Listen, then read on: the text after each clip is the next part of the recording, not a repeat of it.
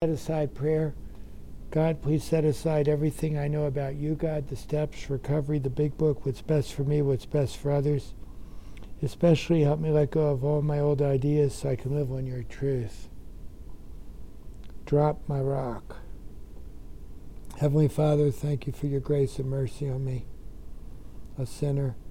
Help us to glorify you tonight by carrying your message. In Jesus' name, amen. Okay, we are going through the book again, and we're in there more about alcoholism. And I think we finished up the last meeting where we were finishing with the man of 30 years. And he was an alcoholic who decided, and we're on page 32, who had decided that he couldn't drink if he wanted to be a success. And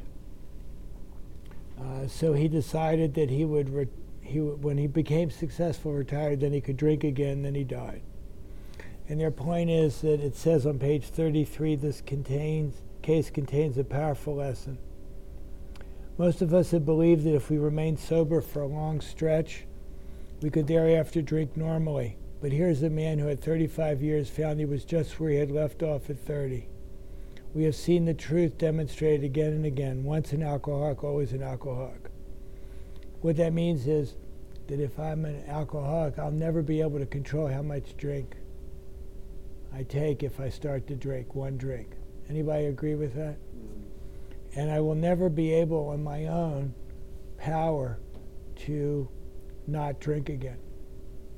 I will drink again if I'm on my own power. The only way I cannot keep from drinking again is to have God's power working in my life. And I can't make the choice not to drink today. I won't be able to follow through on it. The only choice I can make is to seek God who gives me the choice. A lot of people think we make the choice that we're not going to drink today. Well, that's good, but you can't follow through on it because I don't have the power. I'm powerless over alcohol. But there is one who has more power. Who is that? God. And so if I choose to seek God, then God's more powerful than alcohol. And God will keep me from drinking. Anybody agree with that? Good. Commencing to drink after a period of sobriety, we're in short time as bad as ever.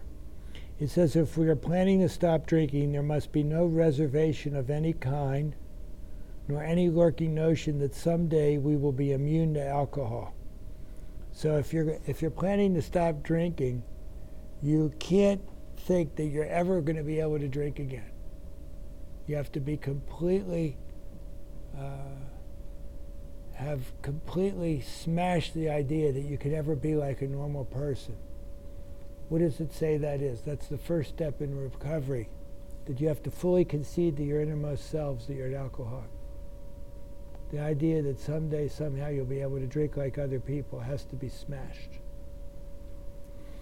And a lot of people believe they're alcoholics and they want to stop drinking, but then they get the idea that, they've been sober a while, so, they were sober 90 days, so I can quit any time, and, it wasn't that bad, and this and that, and then they drink, and then guess what? They can't control how much they drink, and then they drink all the time, and then they come here again, and then you have to be completely defeated by alcohol. It's not a volunteer. You don't come here because you've made an intellectual decision. You can, but that's not enough. That won't be enough to help you. You have to be completely defeated. You have to be surrendered. You have to see the guns pointing at you. Surrender in the first step is not a choice. It's something that happens. And you can see it. You see the truth of it. Now, I was surrendered a lot before I could see the truth of it. And then one day I could see the truth, and I could see there was no way out, no hope for me. And I got down on my knees and I asked God to help me. And I'm here today. And it has nothing to do with me. It's all God. Now, I had to do the work. He put people in my life, and I had to be completely willing, and I had to be willing to go to any length. But God does the work. I have to put the action in, but the results are from God. And I don't want to forget that, because if I start taking credit for my sobriety, then I'm in trouble. It's all God. Now, why some people make it and some people don't. There are a lot of theories, but they're not defeated. They're not completely defeated. And they're not done. And it's a bad disease, because it's a disease that tells you you're not defeated yet.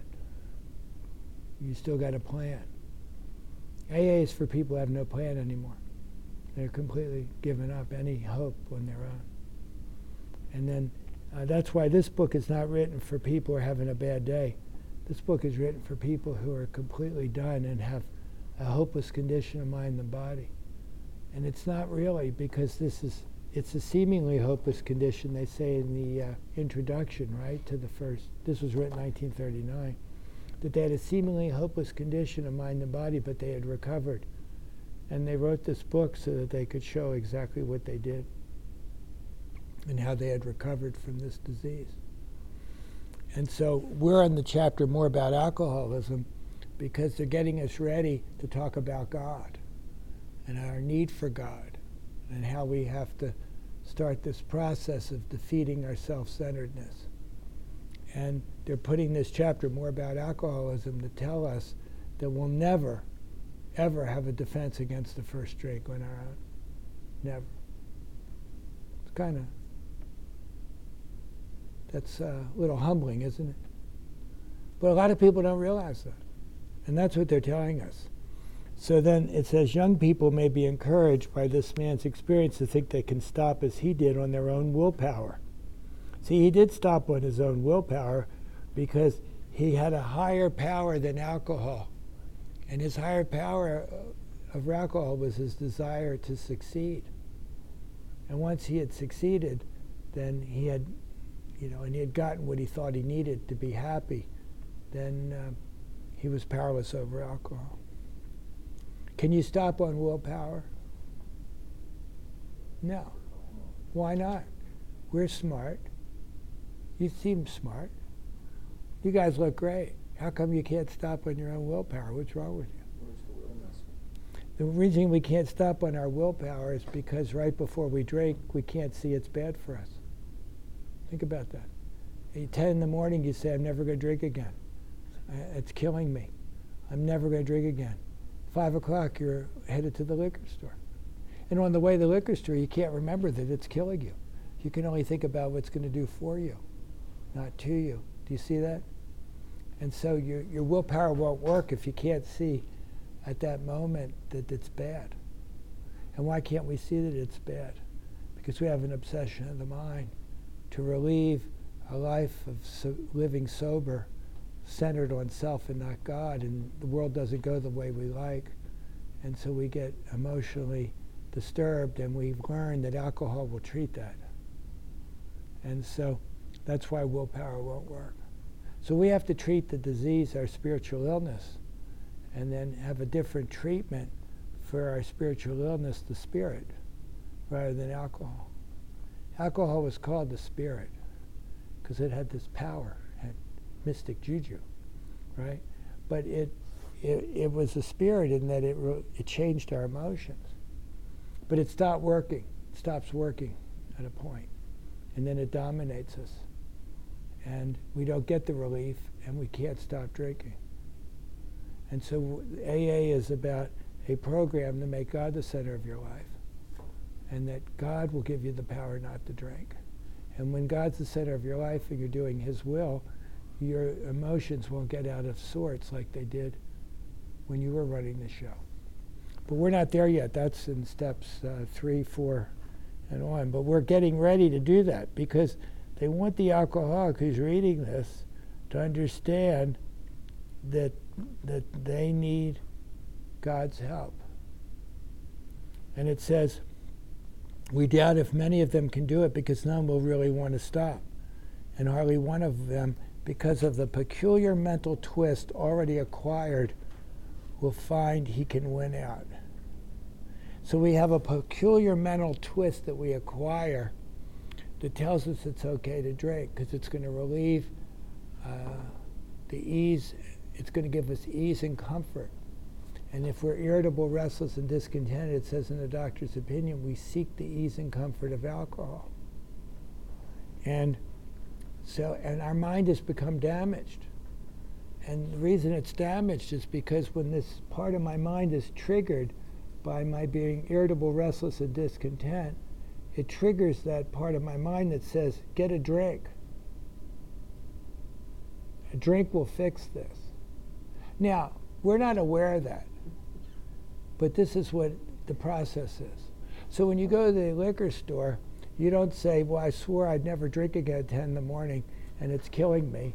And my wife said she'd leave me, and they're going to fire me from my job, but I'm irritable, restless, and discontent, and I'm living a life self-centered, separated from God, and I'm going to be relieved by my self-centeredness by getting a drink. Could you get me a bottle? You don't do that, do you? No, but that's actually what's happened. And so you've triggered this area of your brain that's damaged, that can't see the truth about alcohol. There's only one thing that can work on that area in my brain that's damaged and where I cannot see the truth of alcohol, and that's God. God will say, Michael, bad idea. You don't want to do that. And remember, Bill W. was sober 6 months, one of our founders, and he's in the lobby of the Mayflower Hotel in 1935, and his business deal went through, and he was pretty depressed. And he thought he didn't have any money, he didn't know how he was going to pay the bill, and he thought he heard gay music in the bar. He thought, well, maybe I'll go in there and just sit down. And as he got closer, he said, well, maybe I'll have 3 drinks. And as he got to the threshold, fear gripped him. And he shivered. And that was God. And God said, bad idea, Bill. And he turned away. That was a turning point in our recovery, when Bill W. turned away in the lobby of the Mayflower Hotel, and he went down to the church directory to find an alcoholic he could talk to. And he didn't have that power, but he had prayed and he had worked the steps best he could. There was no AA at that time. And God said to him, bad idea. And he'll do it for you too. But if you live a God-centered life, your emotions won't get so out of control. And you won't be thinking about drinking. And the obsession will go away. Isn't that great? But you can't take it for granted. You have to keep doing the work of steps 4 through 11. And it says, several of our crowd, men 30 of less, had been drinking only a few years, but they found themselves as helpless as those who had been drinking 20 years. So it's not really how long you've been drinking or how much. It's whether you've lost the power of choice. Do you understand that? If you've lost the power of choice, you're screwed without this. But this is a book of hope. This is a treasure map to the treasure, which is God, and how God has the power to change you and your life and your thinking. It says to be gravely affected. Gravely is fatal. One does not necessarily have to drink a long time nor take the quantity some of us have. This is true of women. They didn't think women could be alcoholics in 1935 or 6 because women didn't go to bars. It wasn't acceptable. And it was a different society then, but they did have women they had one woman come in at the time they wrote this book, and I don't think alcohol discriminates. Certain drinkers who would be greatly insulted if called alcoholics are astonished at their inability to stop. And there's this delusion that alcoholics have that they can stop whenever they want.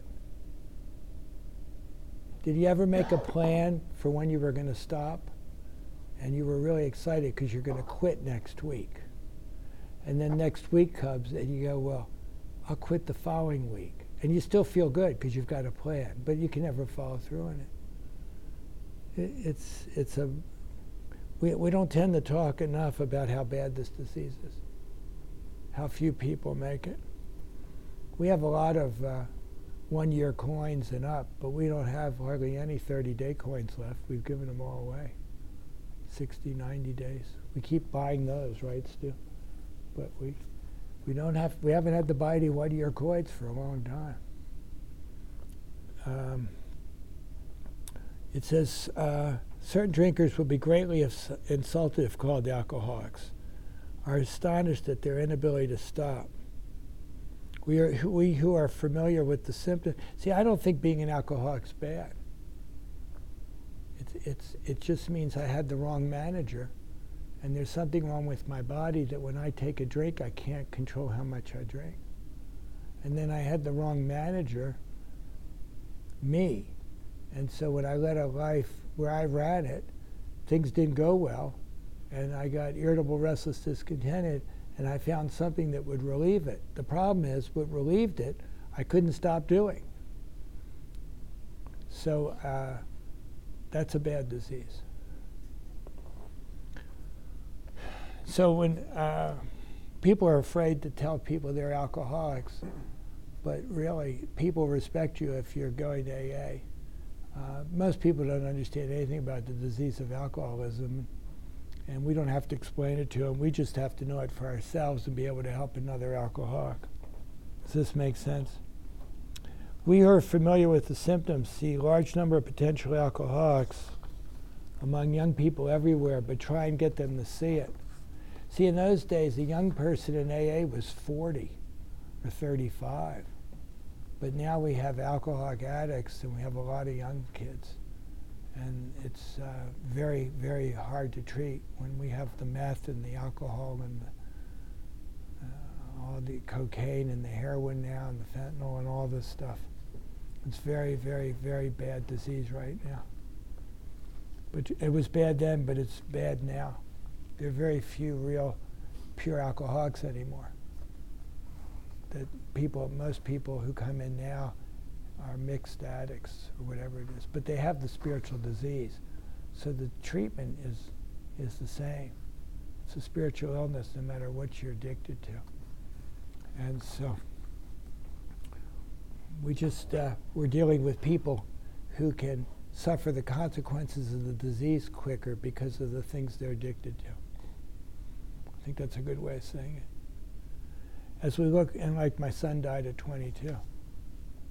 He died of a drug overdose. I don't know what happened, but in the middle of the night, he died. And I don't think he intended to, but that's what happened. Took too many drugs. As we look back, we feel we had gone on drinking many years beyond the point where we could quit on our own willpower. If anyone questions whether he has entered this dangerous area, let him try leaving liquor alone for a year. So yeah, that'll just say, I'm not going to drink for a year. How many alcoholics will be able to go a week? If he is a real alcoholic and very far advanced, there's a chance of success. In the early days of our drinking, we occasionally remained sober for a year or more, becoming serious drinkers again later. Now, there are people who've come to AA, and they're sober a year. And when they come back, they tell you, well, I was sober a year. And people can stay sober for quite a long time out of fear and out of consequences. But if you're a real alcoholic, it's hard to do that continuously for the rest of your life because you have a spiritual illness and it's a disease that's treated by a spiritual solution. And it says, we think few to whom this book will appeal, and this is who they're writing to, can stay dry anything like a year. Some will be drunk the day after making their resolutions, most of them within a few weeks. For those who are unable to drink moderately, the question is how to stop altogether. Now there is this Marty Mann test that some people hear about. It's not a scientific study, where she was the first female member of AA. She said, we'll try to just have one drink every night. Just drink one drink. Now, she didn't say how many ounces. That's the problem, because we're talking the alcoholics, right? But the idea was that the phenomena craving will kick in, and you won't be able to do that. The experiment also isn't that you can go 7 days without drinking and then have 7 drinks one night. That's not it either. It's the idea, can you control your drinking? If you can control your drinking, you're not an alcoholic. If you can drink one and be fine, or 2 or 3 and stop and quit, you're fine. You don't have the disease of alcoholism. Alcoholics are the only people who have the phenomena of craving. Once alcohol enters into this body, there's something happens, and we cannot just stop with one drink. Now, we may be able to do it for 1 night or 2 nights, but continuously it would be hard to do. I couldn't do it. I'm a real alcoholic. But if you can, you don't need this. Just don't drink, or just control your drinking. But for those who are unable to drink moderately, the question is how to stop altogether. That's what we're really trying to do, right? We're assuming, of course, that the reader desires to stop. Now, some people come in here and want to stop altogether, but not forever. They'll stop for a while, or maybe 5 years or something. You have to want to stop forever. Dr. Bob used to say, "Are you done?" And if he didn't think they were done, he'd go on to the next person. And you know how you know they're done? You give them things to do and see if they do it. See if they're willing to go to any length. See if they're completely willing to do anything to be relieved of this fatal obsession. And here it is, whether such a person can quit upon a non-spiritual basis depends upon the extent to which he has already lost the power to choose whether he will drink or not. That's a powerful line. I don't know that I've heard it read at many meetings as the topic. Whether such a person can quit upon a non-spiritual basis depends upon the extent to which he has lost the power to choose whether he will drink or not. So what that means is, if I have lost the power to choose, then I can't quit on a non-spiritual basis. I can't quit on the basis of therapy or group or intensive outpatient management. I can't quit on the basis of self-knowledge or fear. It has to be on a spiritual basis.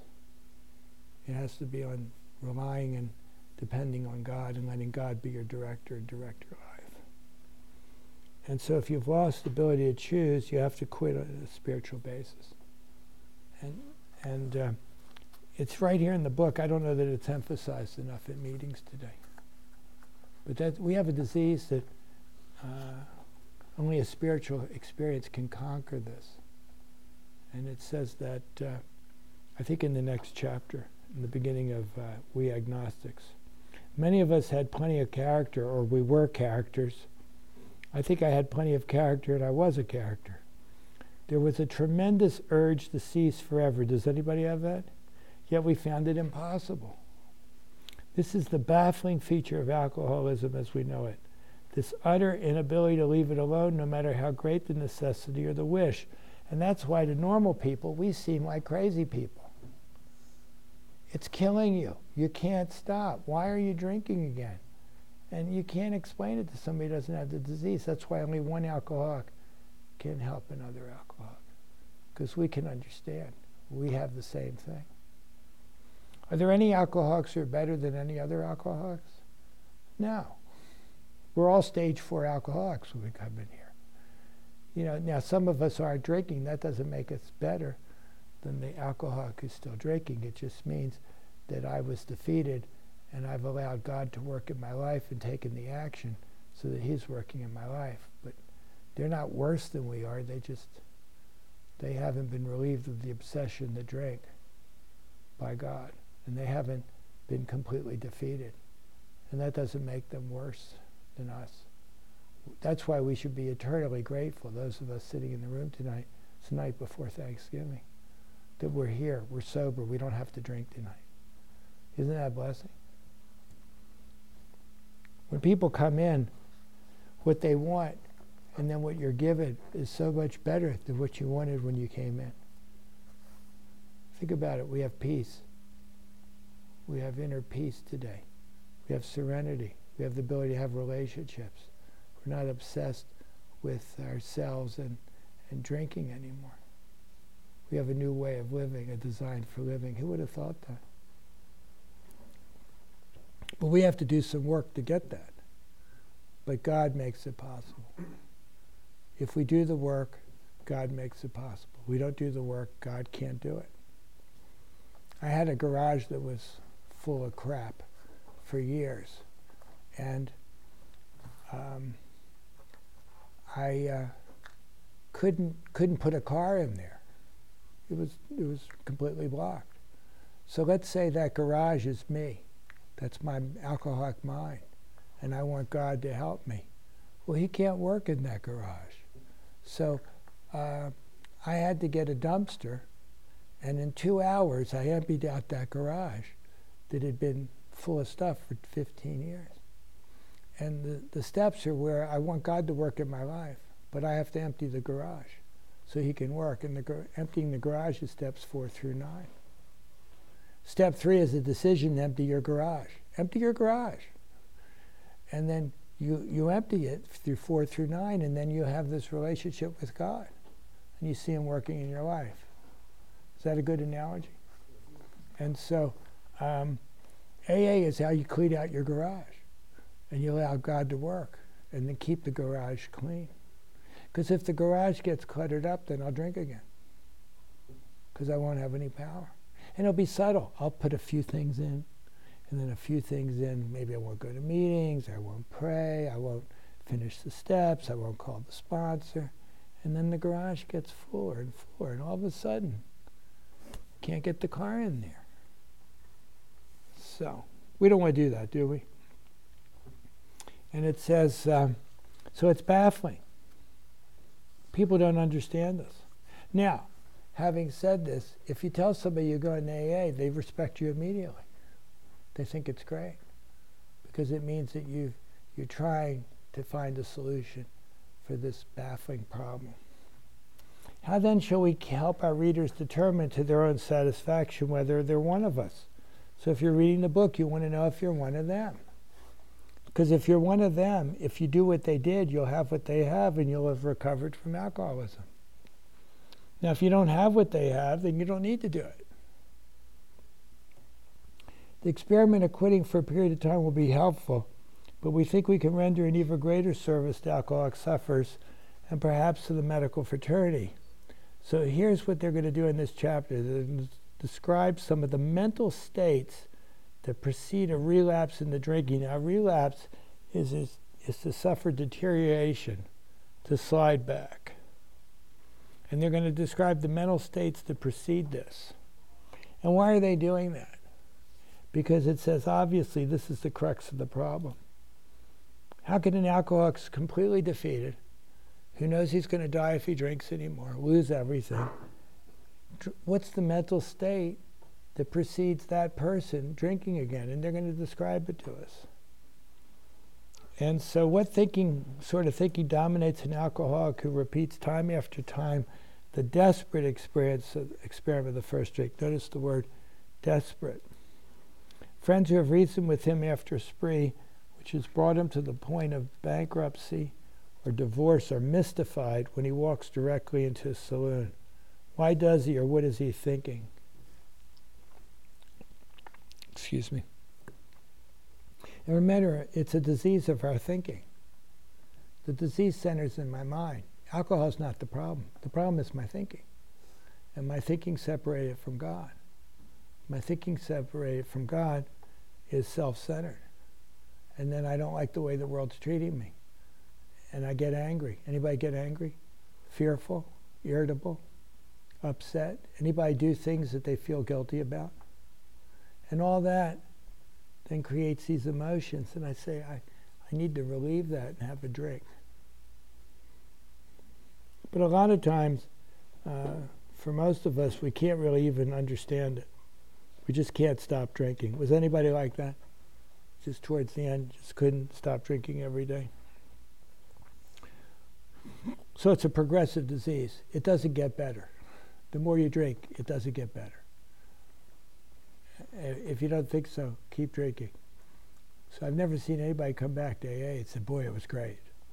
I had a great time. It just doesn't happen. It's a terrible disease. It's horrible. That's why I'm here tonight. I don't want to ever be left without the power of choice from God. And I think, should we do Jim or should we quit here and talk? Why don't we quit here?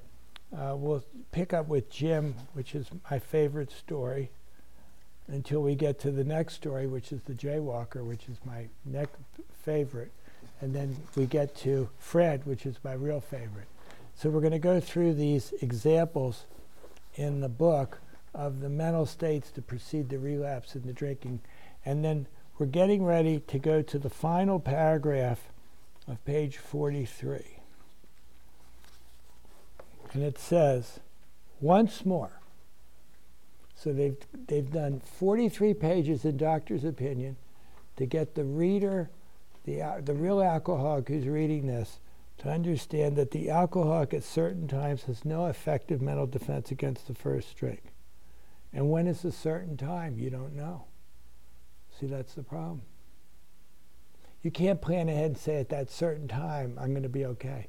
That's not how it works. It means all of a sudden, there'll be a time when all of a sudden you're drinking again. It says, no effective mental defense against the first drink.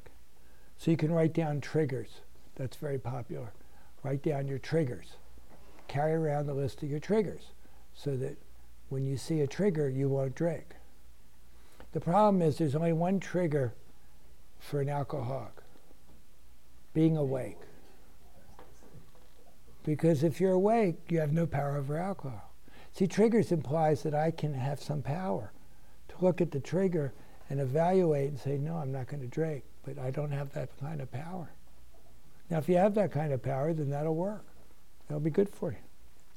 It says, except in a few rare cases, neither he nor any other human being can provide a defense.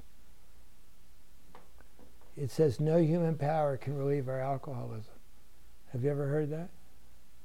His defense must come from a higher power.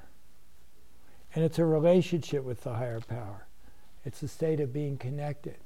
It's conscious contact with your higher power. What's the only problem an alcoholic has? We only have one problem. Isn't that amazing? Our problem is we have conscious separation from God. That means consciously in my mind I separate from God into this world that really doesn't exist except in my head, where I am God. And I'm playing God and running the world. And until I get into the real world where God's running it, there's no hope for me. And the steps are how I go from this world to staying in this world. And when I'm in that world, I won't drink. Because God will tell me bad idea. And I'll have his power. So, Chuck C. said we have one problem, conscious separation from God, and one solution, conscious contact. And step 11 says, sought through prayer and meditation, improve our conscious contact with God, asking only for knowledge of his will for me and the power to carry that out. So all AA is very simple. How do I serve God? How do I carry out his will every day and stay in contact with him? And if I do that, then I don't have to worry about willpower because I'll have God's power. Okay, we'll stop there, and we'll pick it up on Saturday with Jim.